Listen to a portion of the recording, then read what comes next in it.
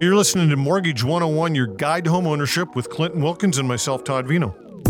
In this segment, Mary Debtmas. We're talking about the rental market status, Costs of new construction, and financial resolutions for the new year.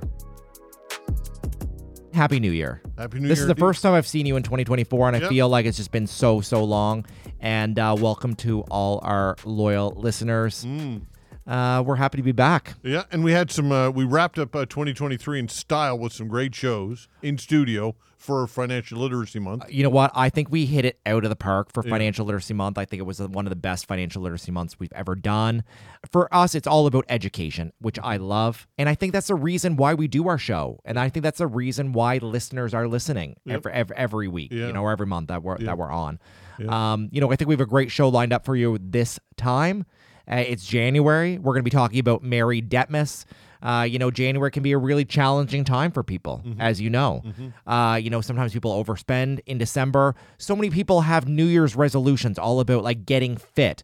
But what about financial fitness? And I think that's going to be the challenge here for 2024 and for January. And I think really in this economic climate, in this, inflation environment, I think, financial health and wellness really goes a long way. Would you say that 2023 was probably the most newsy, impactful year when it comes to, since you've been in the business? I mean, really, people were highly engaged in what was going on with the Bank of Canada and mortgages. Very topical, right? Obviously. I think people are more and more educated now, Todd, than they ever were.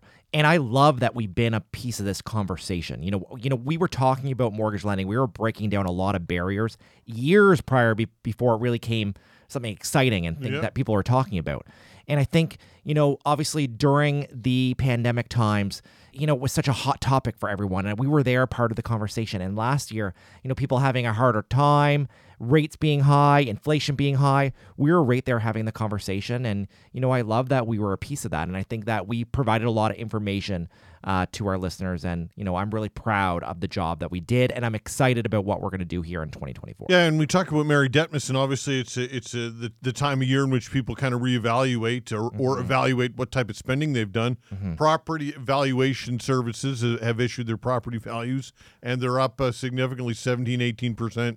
A huge shock to a lot of people. And we had this conversation last year, you'll remember? We did, yeah. We had the conversation about assessments. We've been having it the last couple years, Todd. Yep. And I always say that property valuation services is 2 or 3 years behind, especially here in Nova Scotia.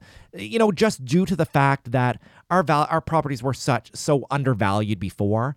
And I think typically what they say is the value that you're getting your assessment on today is the value of 2 or 3 years ago. So likely we're going to see more increases. Obviously, this is going to impact people's property tax. And a lot of municipalities across this province in Nova Scotia are increasing the tax rates as well. I mean, everything's going up, and they need more money to be able to operate and provide all these services that we're getting every day. Yeah, and I guess it speaks to affordability in housing, and you often talk about the home buying being the Canadian dream, obviously. But another recurring story from last year to this year, of course, will be allowing people to realize that Canadian dream for the first time. That's still tough, right? It's a huge hurdle, I think, for a lot of people. And I think just getting into that property ladder, we call it, can be a huge feat. It doesn't matter what type of property you're getting in. Even we're looking at people even being able to get a rental right now. Especially here in Halifax, Nova Scotia.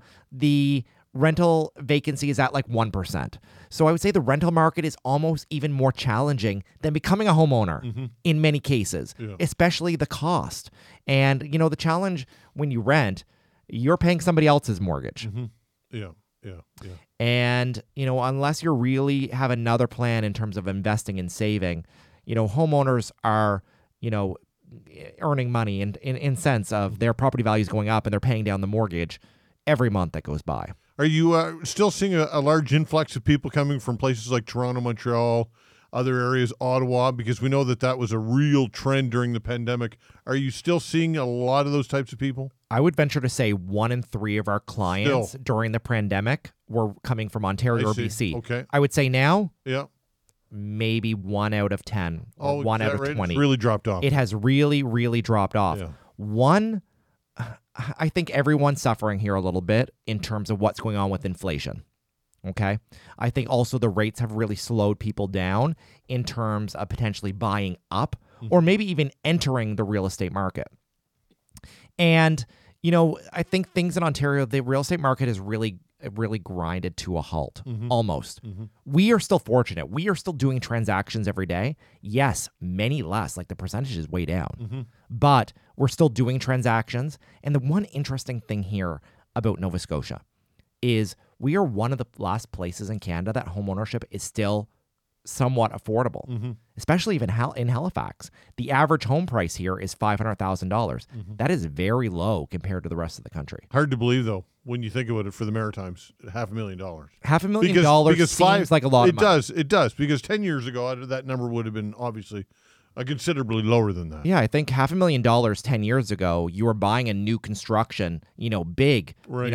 2,000-3,000 square foot home, new construction. Yeah. That's not the case today. It's not going to happen. No. And I was talking to a contractor, Dan Monk, who's a client of the radio station. Okay. An excellent contractor, very well credentialed. He's a professional engineer, and he was talking about the cost of building and building materials, just the skyrocketing prices. And it makes it very, very difficult. And again, we can tie into this when we talk about refinance and people want to do upgrades to their homes. But people need to be cognizant when they're buying a house, I think, and again, these are things we can get into, that you're probably going to want to do some upgrades, and it's going to cost you some money, obviously. I think it's definitely going to cost you some money. I think renovations certainly have gone up. Building a new home has gone up just 10x. I don't even know the percentage that it's gone up, but very significant. And it's obviously the cost of materials have been impacted, but also the cost of labor. Yep. Labor has become more expensive. And, that's just a symptom of what's going on with inflation. Everything is going up. And I think people now are maybe being more planful, and they are, really deciding what they want to do. I think before we were just so in this instant gratification culture. And, when buying a home, and first-time home buyers were buying, I think they were just wanting to buy this brand new construction, that home with the granite countertops and the stainless steel appliances. But I think now first-time home buyers are starting to buy a starter home again. And I think that's okay. Yeah. But still, a starter home is $400,000 or what? A starter home might still be $500,000, Todd. Yeah. But chances are, if you're buying a house in that price point, you are buying a resale home that likely is going to need some work over at some point. Either it's going to be dated, or maybe it needs some upgrades, or, maybe there is some deferred maintenance that you need to deal with. Those are the type of homes that a first-time home buyer should always have been buying. Yeah. But now that's just the new normal, which I'm okay with. Yeah. So, but again, it speaks to the fact that people still need to have in their budget room for these other things that'll come up, right? Yeah, and I mean, we were talking about this before the show. If you need to put a roof on your house, and if you own a freehold property, there's no one backing you up except yourself, right? Yeah. And I think that's why when you buy a home, I think the idea of homeownership, and homeownership is part of the Canadian dream, you also need to understand what the risk is and what the responsibility is in terms of becoming a homeowner as well. Yeah. A HELOC and things like that can be really I think a home equity line of credit is great. Yeah. And I think that's what we're going to talk about more during our show, where it's Mary Debtmas. We're going to talk about refinance. We're going to talk about debt. We're going to talk about how January is a great time to become more financially healthy. Yeah. Like, you always just think about, hey, January is a great time to get to the gym. Yeah. I think January is a great time to open your bills. Yep. Know how much you owe. Know how much you have in the bank. And I think January is a great time to make a plan for the rest of the year. Absolutely. So when it comes to, I guess, making a plan for the rest of the year, and it comes to home ownership, obviously, savings, you need to know how much money you have in the bank. You need to all empower yourself with this information. Do you have good credit? All of these types of things, right? Yeah, I think income, assets, and credit, like, we use these kind of as these three categories that we're always talking about.